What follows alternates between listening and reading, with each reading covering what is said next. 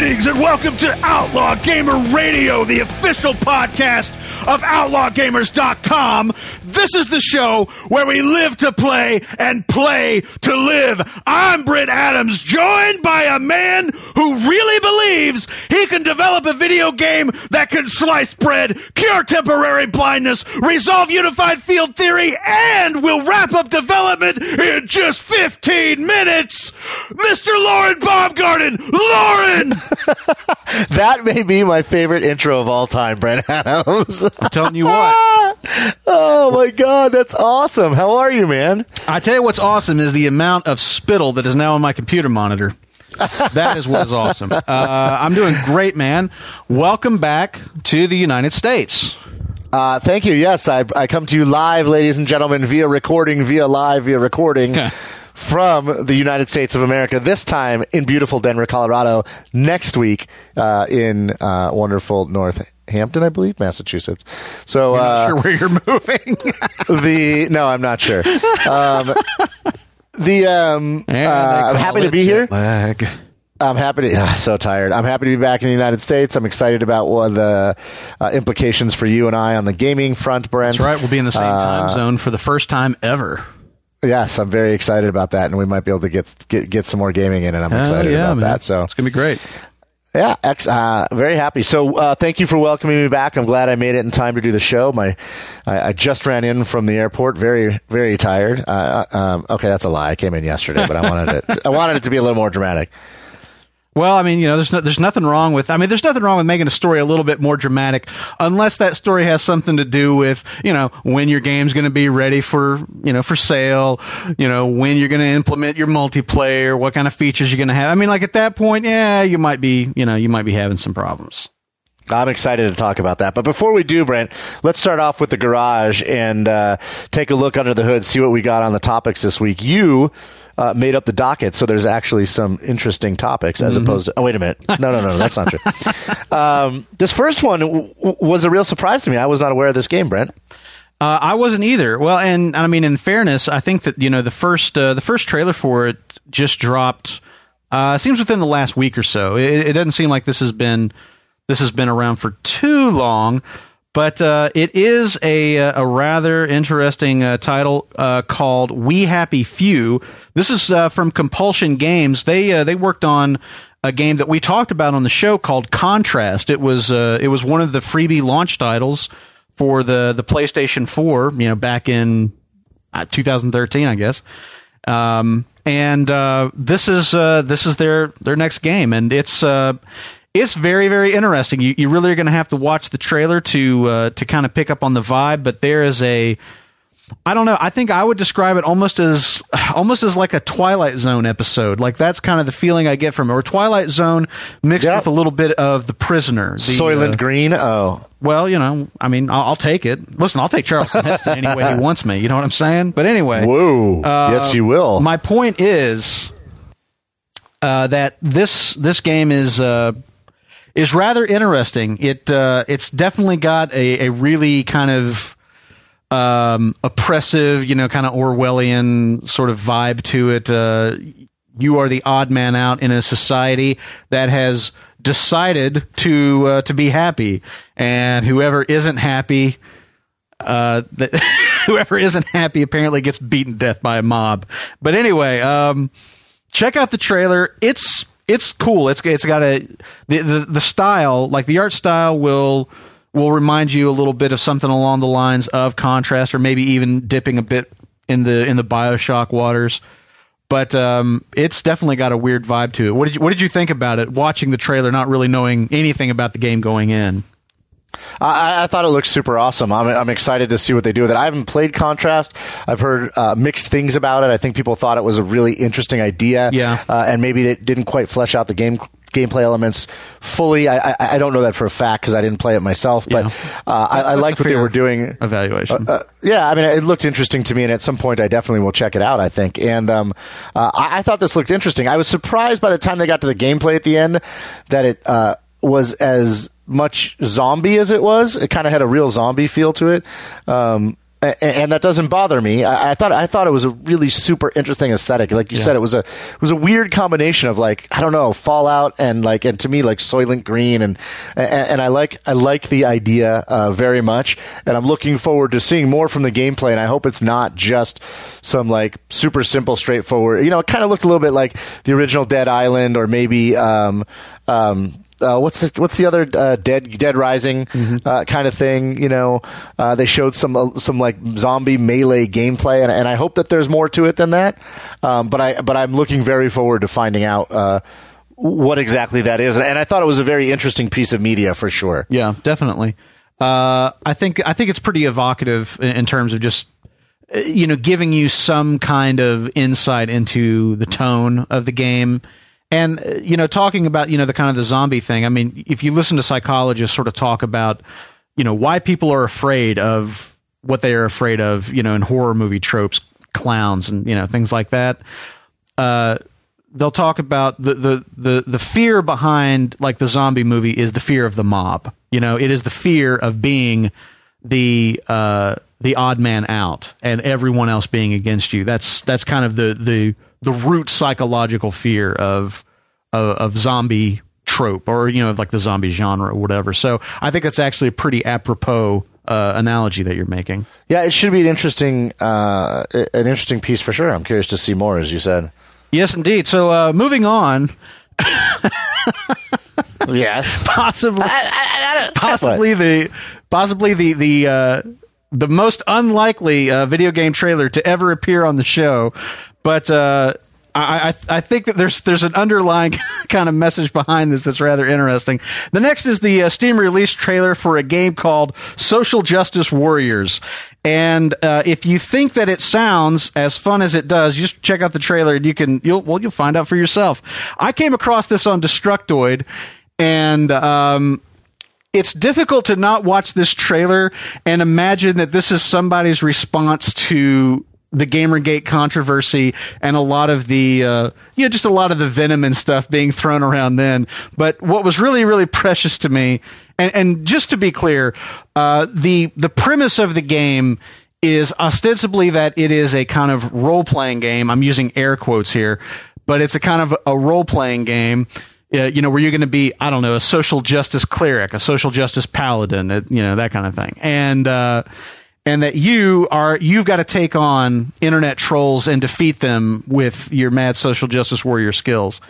And it's a very crude looking game in terms of graphics and everything. The gameplay mechanics, not too complex. Looks like, mostly just selecting items out of a text menu as you go through kind of turn-based combat with internet trolls.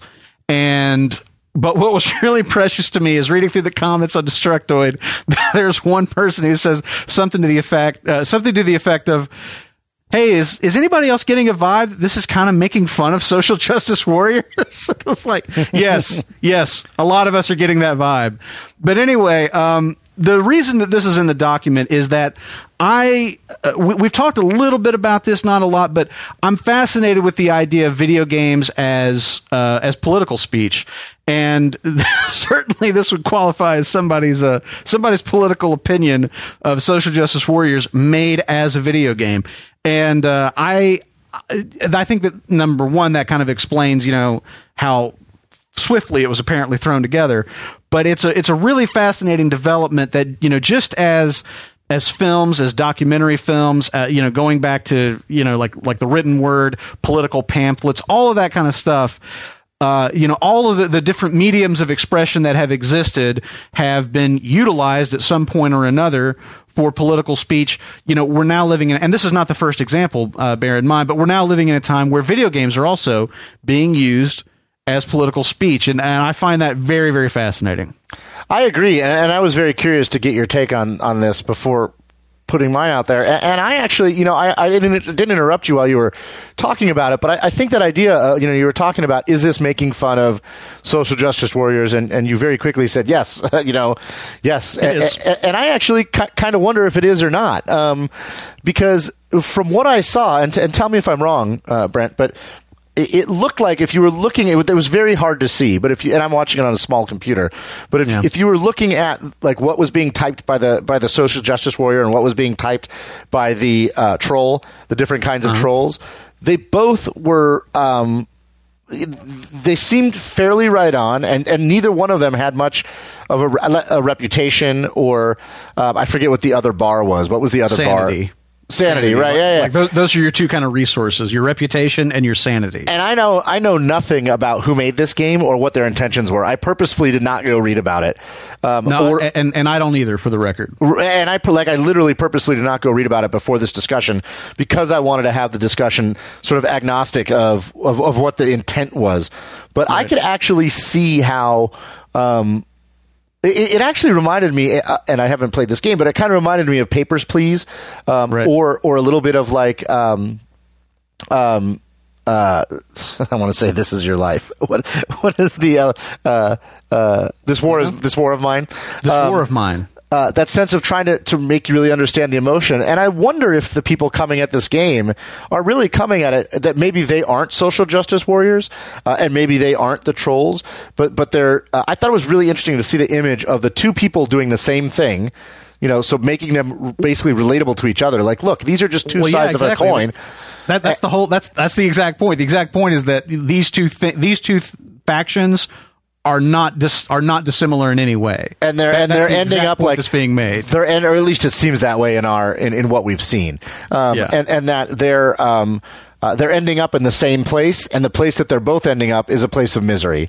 That's exactly right. With no reputation and no sanity. And I'm not so sure that if you put all that together, that it's making fun of them as much as it is like trying to say, like, look at this. If you step back and look at this from an outside perspective, and you try not to be one or the other of these, look at what's actually going on. And I thought that was really interesting. And after we have this discussion, I do want to check out this game and read a little bit more about it and see what their intents were, see what the actual gameplay mechanic is.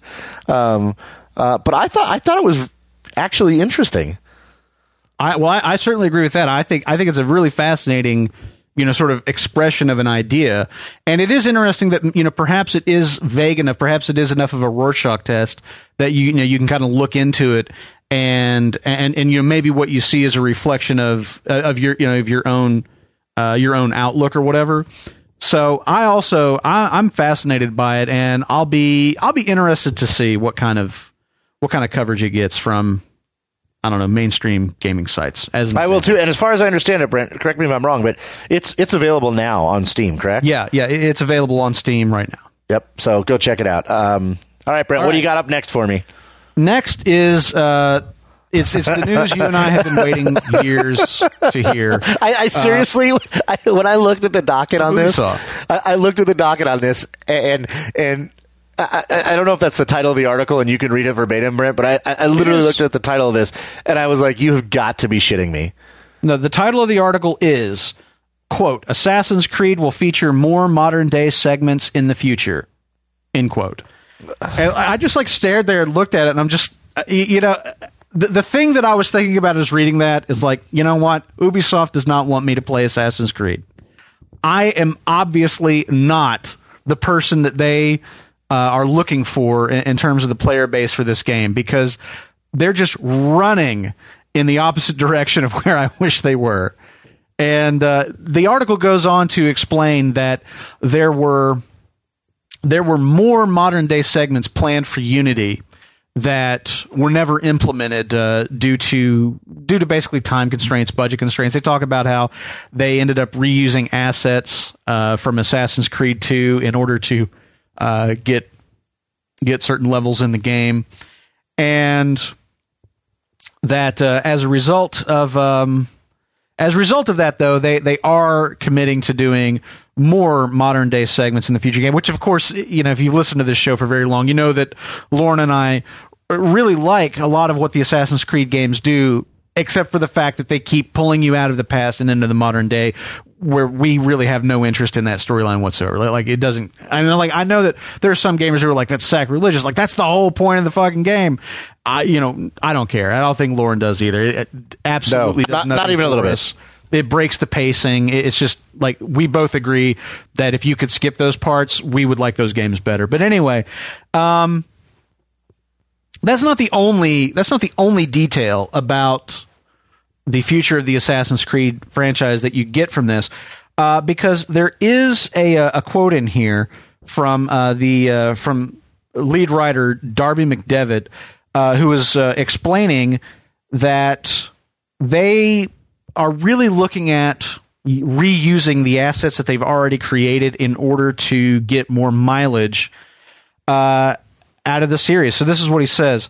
He's talking about this town that only was able to get into the game because they were able to reuse it from Assassin's Creed 2. He says, so the future, and this is the plan, is to smartly reuse things so that we can have a more robust modern day.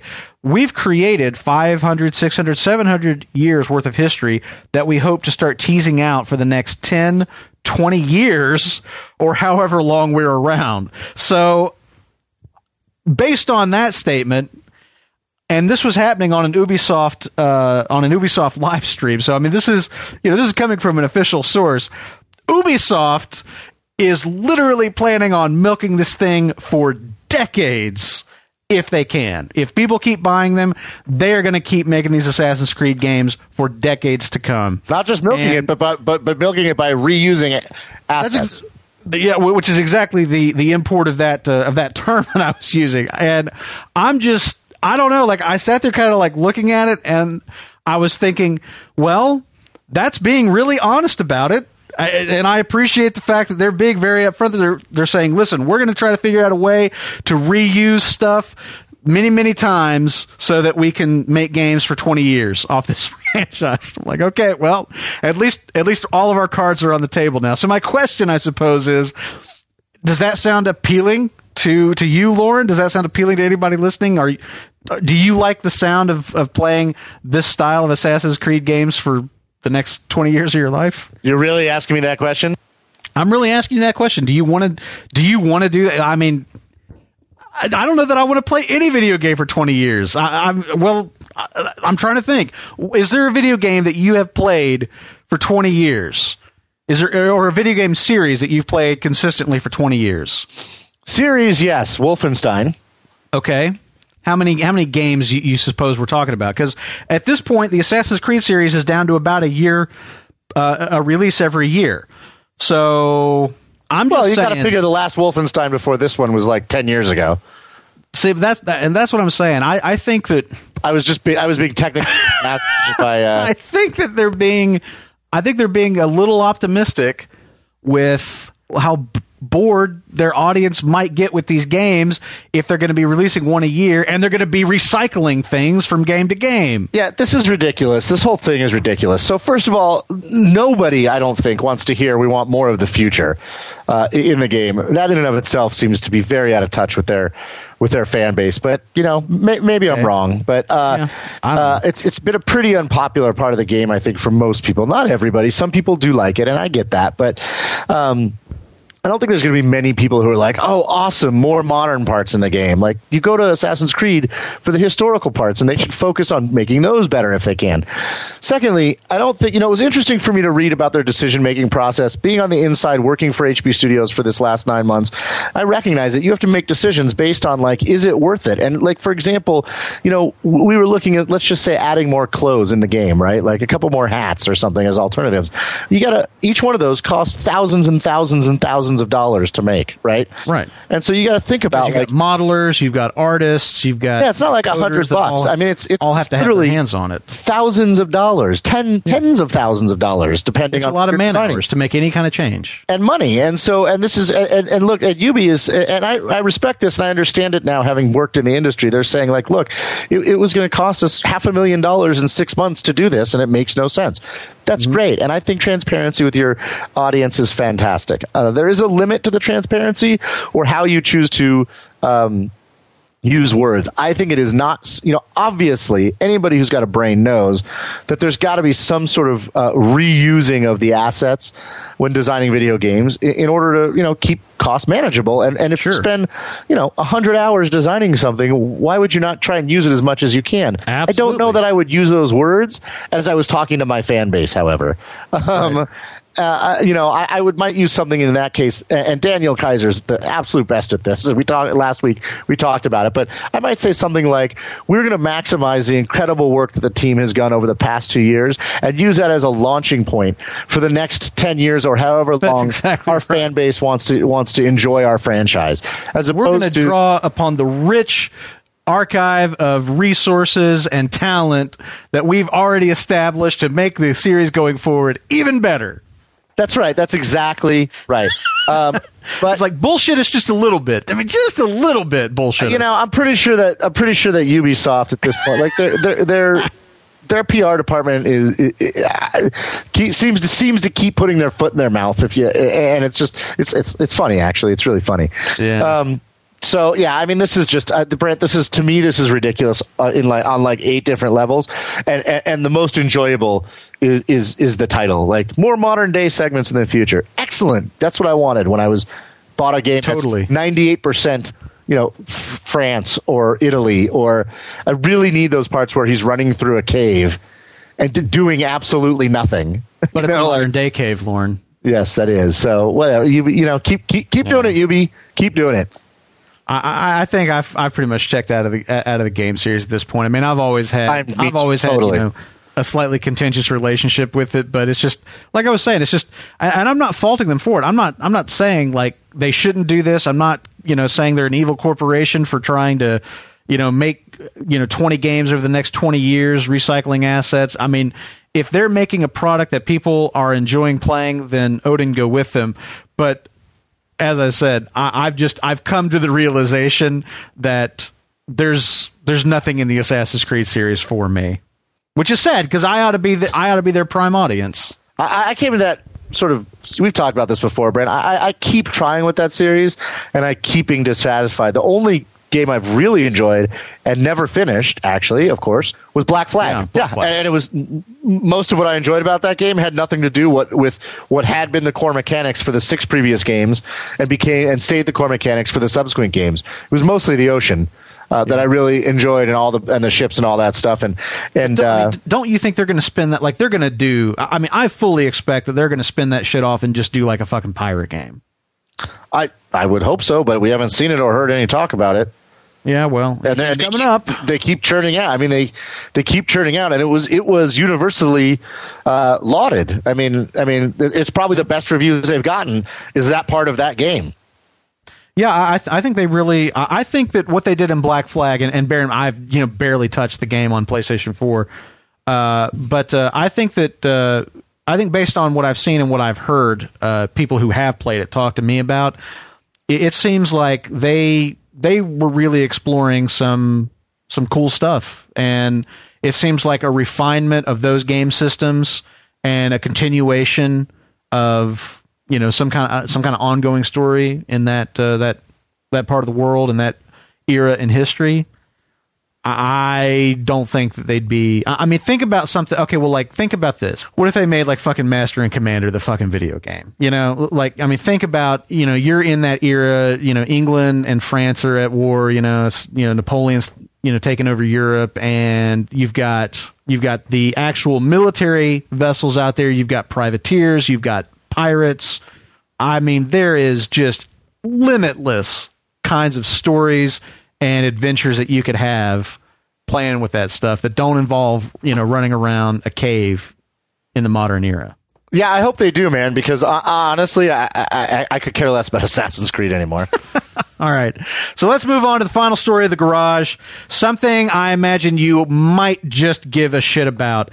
And that is an announcement, a rather surprising announcement that came from HTC and Valve during the Mobile World Congress, revealed that those two companies have partnered to bring you Vive, V-I-V-E. I'm assuming they might pronounce it Vive. I don't know. But my point is that what it means to you and me is Steam VR. HTC is manufacturing the Vive VR headset in collaboration with Valve. And this is, in fact, the Steam VR headset that, there were like rumors. I think there was even like some sort of like, silhouette picture that was floating around. This is that. And So HTC is doing the manufacturing. Valve, is providing all the technology insight, and they are claiming that this is going to be the first premium VR experience that's going to be available to consumers. What we know right now is they are saying that it's got a 90 hertz refresh rate with a 360 degree view, which obviously is impractical. I think what they're saying is that you're not going to have any kind of, or you're going to have full view in your periphery, whatever that equates to. They also are talking about this offering a, quote, full room scale, end quote, experience for virtual reality that will let you get up, walk around, and explore your virtual space, inspect objects from every angle, and truly interact with your surroundings. We don't know exactly how that's going to work. We do know that there's a pair of tracked controllers that have been mentioned. It's probably going to factor into the equation in some way. And then also, it's coming out damn soon. They're saying that development kits are going to be available in the spring, which the spring starts in about a month, and that the consumer version is supposed to be available at the end of 2015. Holiday 2015 is what they say. We've got a trailer linked in the document. There's also there's a couple of news stories. We'll throw in the one to Gizmodo or Engadget, something like that, so you guys can read up on it a bit more. But here it is, man. Valve going head-to-head with Project Morpheus, with Oculus Rift, with Samsung's Gear VR.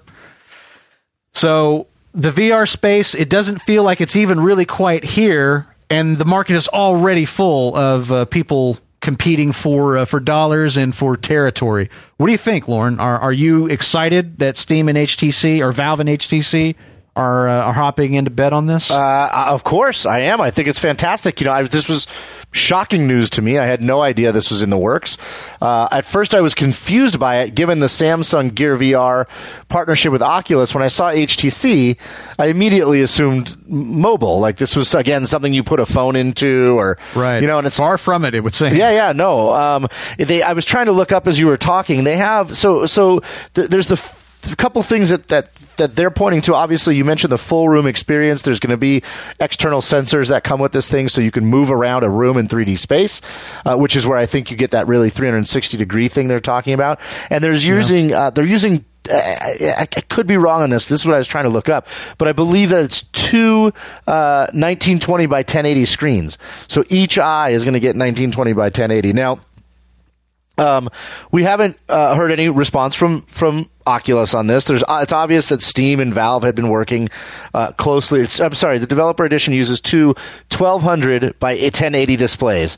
All right. So one for each eye, ostensibly. Dude, this is freaking great. And they're saying holiday 2015. I don't know that I believe them.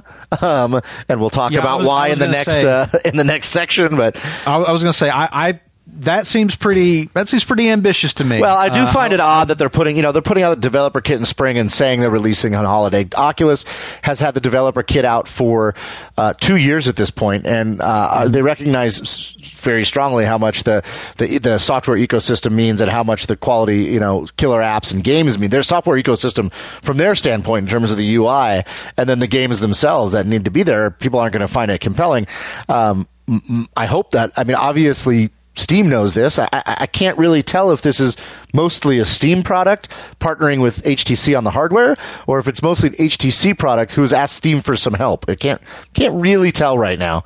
I'm thinking it's probably the former. I'm thinking that it's probably something Valve has been working on for a while that they've gone to a partner. Well, if Valve is driving this, I have a bit more faith in it because Valve really understands the game space. However, there's a lot of room in VR that's outside of the game space and compelling, and that I'm just as excited about as games, to be honest. Yeah.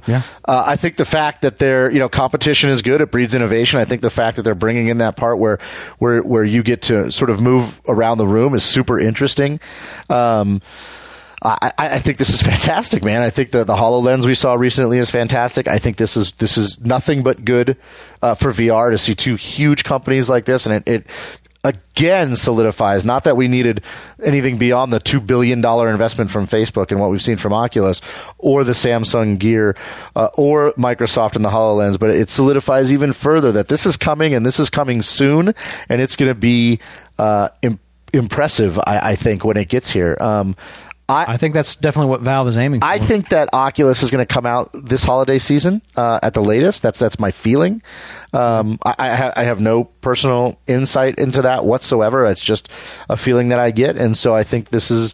I'm glad I moved back to the United States. Let's just put it that way, because this is gonna. I would be pissed if I was in Brazil waiting for my VR device to be shipped. No doubt. And I might have to get a new graphics card too on top of that. But this is super exciting news to me, Brent. I think we know very little right now. I mean, we have some of the details, but we know very little really. They are going to be showing it off at GDC, which is, as of this recording, starts today and runs for the next 4 days. So GDC is all week this week. So hopefully we'll have even more to talk about it next week, and people will have seen some demos. We'll have some more information on the specs, and we'll get to see where it's going. But yes, I'm sure it's no shock to you that I'm very excited by this news. I'm very excited by it as well, because I share your passion for VR, and I did not get an Oculus Rift prototype back when they were available to Kickstarter backers. I wanted to wait for the consumer version and have the more refined experience, and as opposed to just getting whatever the Oculus Rift consumer version is. Now there's a choice. Now you're talking about Sony, you're talking about Valve, you're talking about Oculus, all having what I would perceive to be gaming focused VR experiences. I'm not sure if the Samsung VR is all that gaming focused. But I'm so eager to see these things come out into the marketplace and to see content come out for these things in the marketplace. And it's just, I don't know. I mean, we're right on the cusp of it. We're just like right on the cusp of it. And I tell you, what really kind of got me was the trailer, if you were, the video that we're linking to in the document, an advertisement for VR. And like watching that, it really did something for me. It really kind of clicked. It was like, wow, like this is the world of the future. We're sitting here selling you VR, not based on refresh rate and the pixel density of the displays, or the predictive lag compensation, or any of those things. We're sitting here selling you VR based on, imagine what you could experience with VR. Staring at the surface of the sun from orbit, exploring the oceans, flying over the surface of the earth, standing inside of a protein cell, just like all of that stuff. Just that is what captured my imagination. It's like, that is what's always excited me about VR, and to see that somebody else is excited about that side of VR too is pretty exciting. I agree, man. And it's not going to be long before you and I are standing on Mars, talking to each other, eating virtual sausages, and shooting. Well, wait a minute. Well, and watching porn. I mean, let's face it, that's what we're going to be doing in VR. We're going to be standing on the virtual surface of Mars watching porn. Oh, I don't feel good.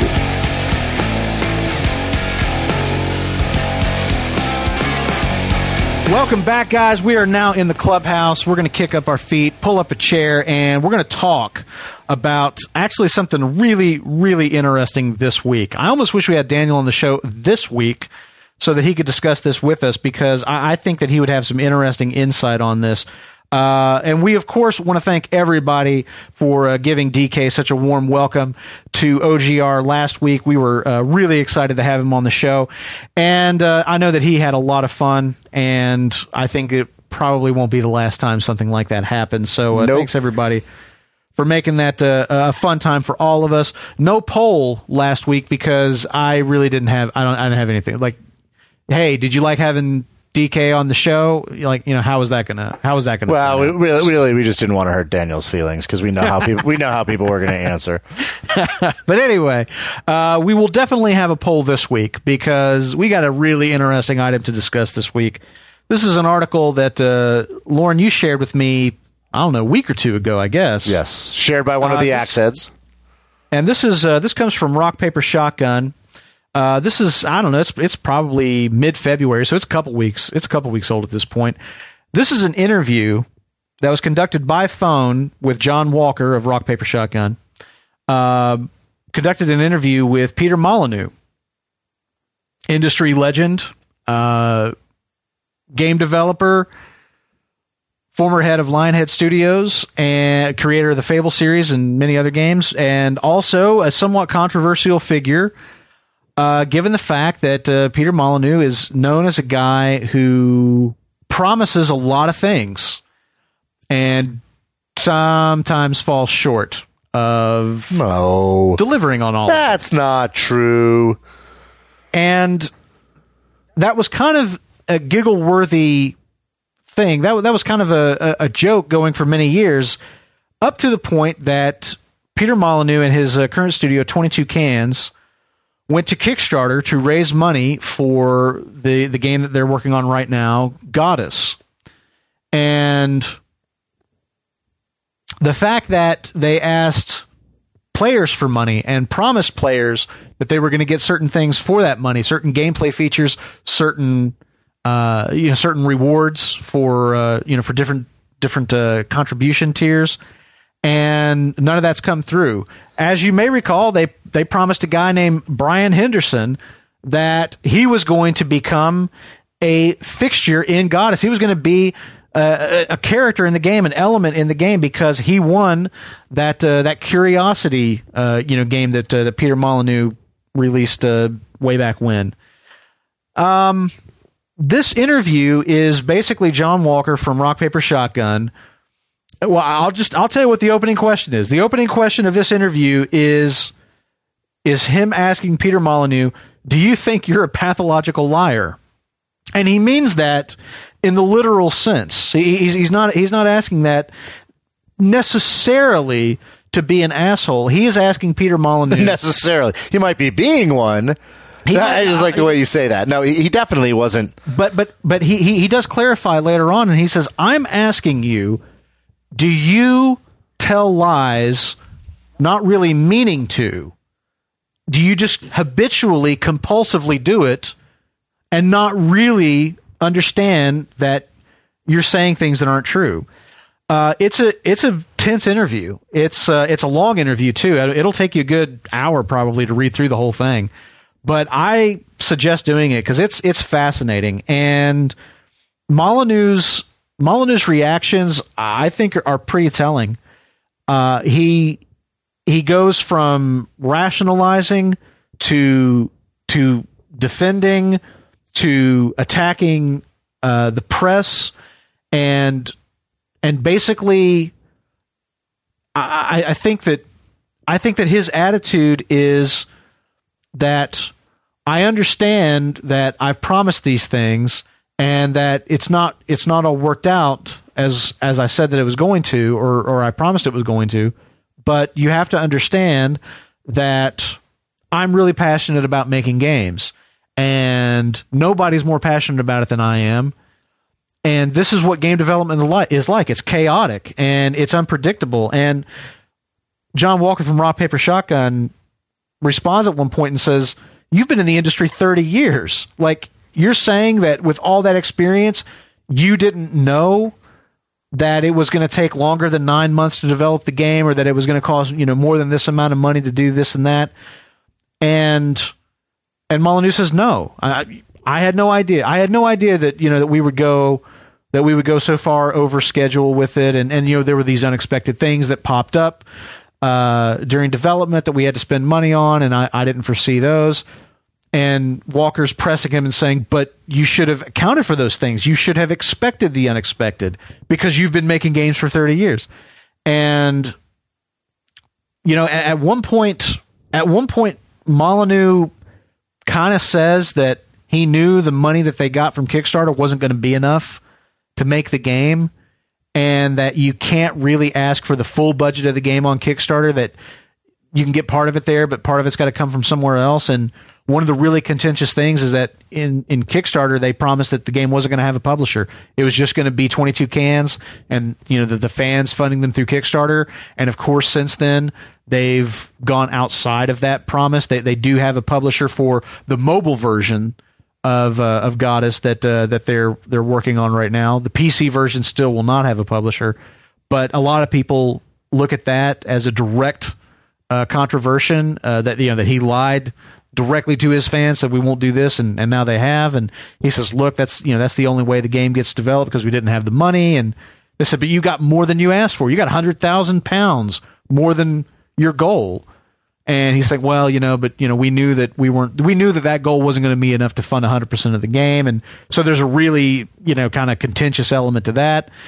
I mean, it just goes on and on and on. I can't even recall every single detail right now, but Lauren, I think it's probably one of the most tense interviews I've ever read. There were people comparing it to Frost and Nixon in the comments to this article, because it was brutal at times. And I'm not saying that to assign blame to John Walker, saying like, oh, you really went for the jugular. I'm just saying that it was one of the most stark and candid interviews I've ever read. I agree with your assessment, and I think it was a very good interview, actually. I agree. I was very impressed. I think that, Molyneux sort of retreats to this, you're attacking me, you're making me want to get out of the industry, it's people like you, and I'm very much paraphrasing.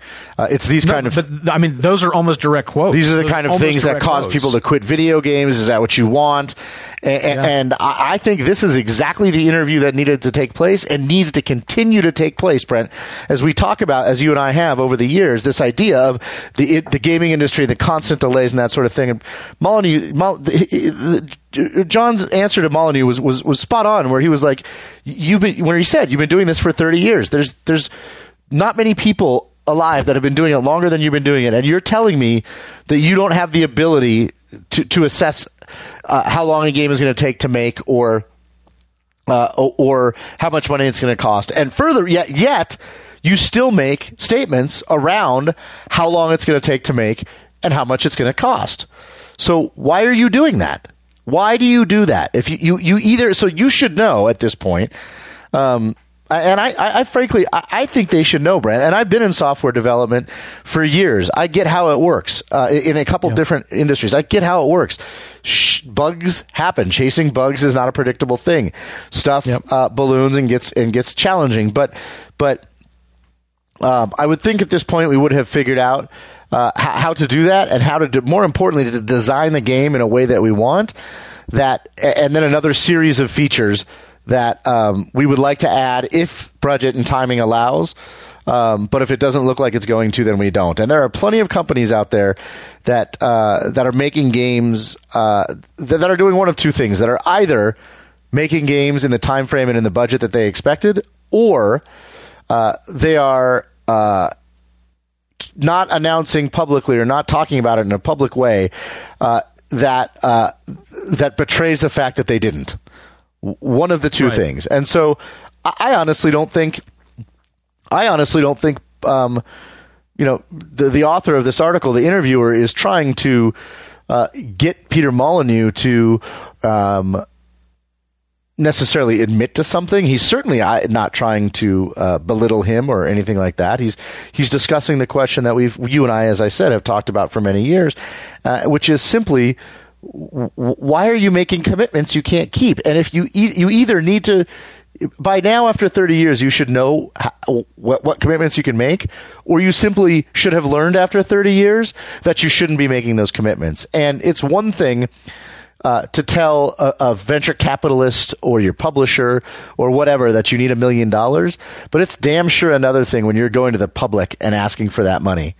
And I think this is one of the best interviews I've read, gaming or not, in a long, long time. And I would love to hear this exact same interview and it's not just Peter Molyneux. He's singled out in this interview insofar as this interview is with him. But I would love to hear this author take these exact questions and go speak to people from EA, from Ubisoft, from, insert company name here.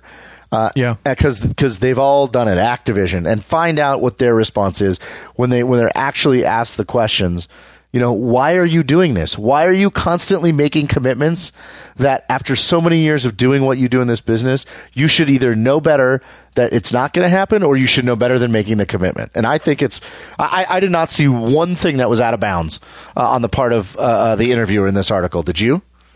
I would not describe anything as out of bounds, although there are a couple of times when I thought maybe it got a little bit petty.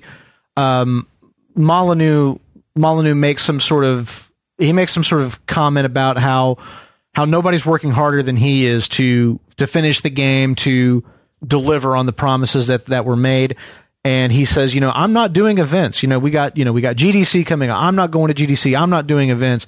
And Walker says, well, you did an event last weekend, and he I can't remember the name of it now, but he rattles off the name of something that he did, and Molyneux says, okay, well, look, like I went to that and I did this and this, and it's like it's not exactly like a huge, it's not like a huge game event like a Gamescom or or a GDC or an E3. It's not that level of an event. I think it has something to do with like a charity foundation or something. But, I found like that to be like a little bit petty. It was just kind of like, all right, we're sort of arguing over, the definition of event now. So I didn't feel like that was all that constructive. But I think what he's trying to do there is he's trying to demonstrate. Look, you're doing it again. You're doing it right now. You're actually saying you're not doing events, and I can point to one from last week. And I'm not going to let you. Exactly and I'm not going to let you get away with it. And I understand what you mean, Brett. By it feels a little bit petty, and I don't totally disagree with your assessment of that. But at the same time, like I said, I think he's as a good journalist who's done his research, saying no, you can't. This is what I'm talking about. Stop making statements that aren't true. And if you're going to say that, say I'm not doing events other than small charity events. Yeah, or you know what I mean. But anyway, that's not. And now you and I are arguing of what the meaning of is. That's absolutely not. I'm sorry. The reason I didn't respond is that I was looking at a quote here in the article. I wanted to kind of pick something out to actually quote him directly, just to give some context for what we're talking about here. Yeah. As an example,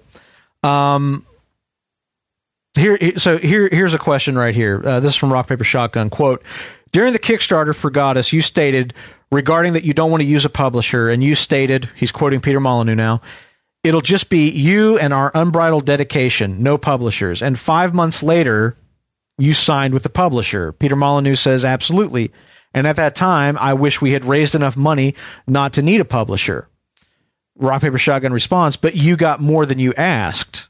And then Molyneux talks to him a little bit. He goes into some other stuff. He's talking about, just kind of the uncertainty, the economics and everything. This is Peter Molyneux saying, it's a very confusing and bewildering time talking about crowdfunding, and it's very hard to predict what will happen. Walker responds, quote, yes, but you know that. You've been working in the industry for over 30 years. You know how much money it costs to make a game, and you put a specific amount. Molyneux interrupts him and says, no, I don't. I disagree, John. I have no idea how much money it costs to make a game. And anyone that tells you how much it's going to cost to make a game, which is completely a new experience, is a fool or a genius. Walker responds, but you have to have enough experience to know the basics of budgeting a video game. You've been doing it for 30 years. Molyneux says, no, I disagree. See, this is where you're wrong. I think even Hollywood struggles. Lots of films go over budget. And then he goes on to tell this anecdote about how he had some repairs made on his home that went over budget. And so there you go. It's really interesting to read how, given the fact that Molyneux has created this media image of himself as an auteur, as a genius video game designer, it's interesting to see him retreat from that and kind of claim ignorance on this. And I think that I'll be perfectly honest with you. There were parts of this interview that actually made me exceedingly uncomfortable, not because the questions, that were being asked were too aggressive or anything like that. But what made me uncomfortable is how fragile Peter Molyneux seems in this interview. And the longer it went on, and the more his answers tended to shift away from trying to rationalize or explain why he said he would do thus and such, and then he didn't, or went back on his word where he would not do something and he did, or whatever the case is. The longer the interview goes on, and the more he begins to talk about, okay, well, fine, I'll just leave the industry then. Okay, fine, I'll just stop making games. You know what? I'm not going to do press anymore. You're not going to. I mean, there's moments where it almost sounds as if he's invoking, and you're not going to have Richard Nixon to kick around anymore. It almost gets to that place a couple of times. And I just reread All the President's Men not too long ago. And so the Nixon Frost thing was also present in my mind as I was reading this. But I got to the end of this interview and I went and looked up the clinical, as in, what's in like the DSM manual, the clinical definition of sociopath, because that is where my mind went in listening to Peter Molyneux try to defend his position on this. Yeah, I don't disagree with you. It's an odd interview. I think you and I are pretty much in the same place in terms of our assessment of the interview. Its validity, the fact that it was uncomfortable, the fact that it was a well written and well conceived and performed interview. And so I'm really curious to hear. I want our listeners to go read this. And even if you can't read the whole thing and it sounds daunting because it's so long, just start reading it. Now, my guess is you'll end up reading a third of it or a half of it, and even that, just that much, is worth your time. And I want to hear what our listeners think, and I want you to join in the discussion because I think this is real journalism, and we get so little of it in gaming, in my opinion. And these are well thought out, well researched, and well asked questions about real, genuine issues in the industry today. And I think it's worth your time. And so I strongly, strongly urge all of our listeners to go read this and come and comment on it. I want to hear what you guys think. Beyond what just Brent and I are saying. I mean, don't just necessarily listen and agree with Brent and I on what we're saying, although we're probably right, because if we agree, we're probably right. But I want to hear what our listeners think, Brennan. I want you guys to go read it, check it out, come back here, and let us know what your thoughts are, so we can talk about it next week.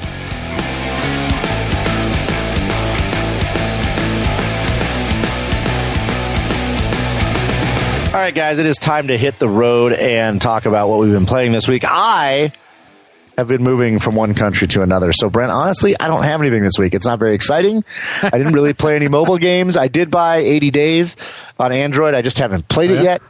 I don't have much to add right now.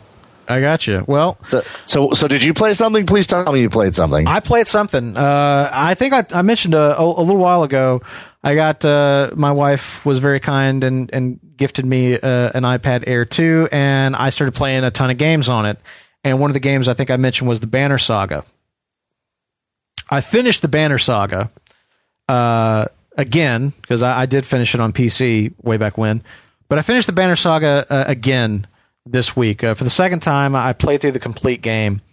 I talked about on the show when I finished the game originally that I had a kind of a sour experience with the end, because the final bit of the game, the final battle, really, really was tough, and I was stubborn, and I wouldn't just turn down the difficulty level and make it easy on myself, even though the game explicitly tells you to do that at one point. Yes, it does. I didn't listen, and I got really frustrated, and when I finally turned down the difficulty, I beat the game, but I wasn't happy about it by any stretch of the imagination. I didn't enjoy the experience of finishing the game, even though I really desperately wanted to. And I kind of promised myself that one day I'm going to go back and I'm going to play this again with kind of fresh eyes. And I know that they actually have done. I know that one of the updates they tweaked something about the mechanics of that final battle to make it. I don't know. Not necessarily to make it easier, but I know that they tweaked something to I don't know, just to address what I imagine was an experience that other people had as well. Anyway, so I was playing through the game on the iPad, and I got to tell you that playing the Banner Saga on the iPad is one of the best game experiences I've ever had. It is number one, it's a gorgeous game. Everybody who's seen it knows that. This wonderful art style reminiscent of Ivan Earl, who I was a fan of before the Banner Saga, and all of that amazing turn-based gameplay, turn-based combat specifically, that I fell in love with playing XCOM is here. It's a really, really accessible system. I mean, it's very simple to understand, but the mechanics of how to win in terms of strategy and how to utilize the particular skills of each of your players and everything, I eat it up. I mean, in terms of gameplay, I love this game. I love the role-playing aspects of this game. I love that there's this, overarching story that's taking place about Man and Varl and Dredge and, this huge conflict that's going on. But there's like really little stories too. When you're on the road traveling from one place to another, it stops and you'll get these little bits of gameplay that have to do with, there's these two mothers that are arguing with each other in your caravan, and you've got to try to resolve that. And if you resolve it correctly, or if you resolve it in the best way you can, you get renown for it, and renown is kind of the currency of the game you can use to upgrade characters or buy supplies or whatever. That's the thing. They don't turn down an opportunity to get gameplay out of everything that happens in the game. Like everything that they can do to kind of like, there's some gameplay there. We could have some player choice or a conversation tree or, like whatever. They do it. And so playing through this game again, I absolutely fell in love with all of that all over again. And I got to the end knowing fully what I experienced last time, but also knowing that they had done some tweaking or something. And so I went into it and I completed that final battle. It took me 2 tries, but I finished the final battle. And now I get to the ending of the game again. An ending that I was in no mood to receive the first time I went through it. And this time, it absolutely brought me to tears. It is beautiful in terms of its aesthetic quality, in terms of the art that you are seeing and what is going on. I'm desperately trying not to spoil this, but it is aesthetically as beautiful as anything that I've seen in video gaming. The music that Austin Wintory puts together in that last kind of cinematic moment is absolutely breathtaking.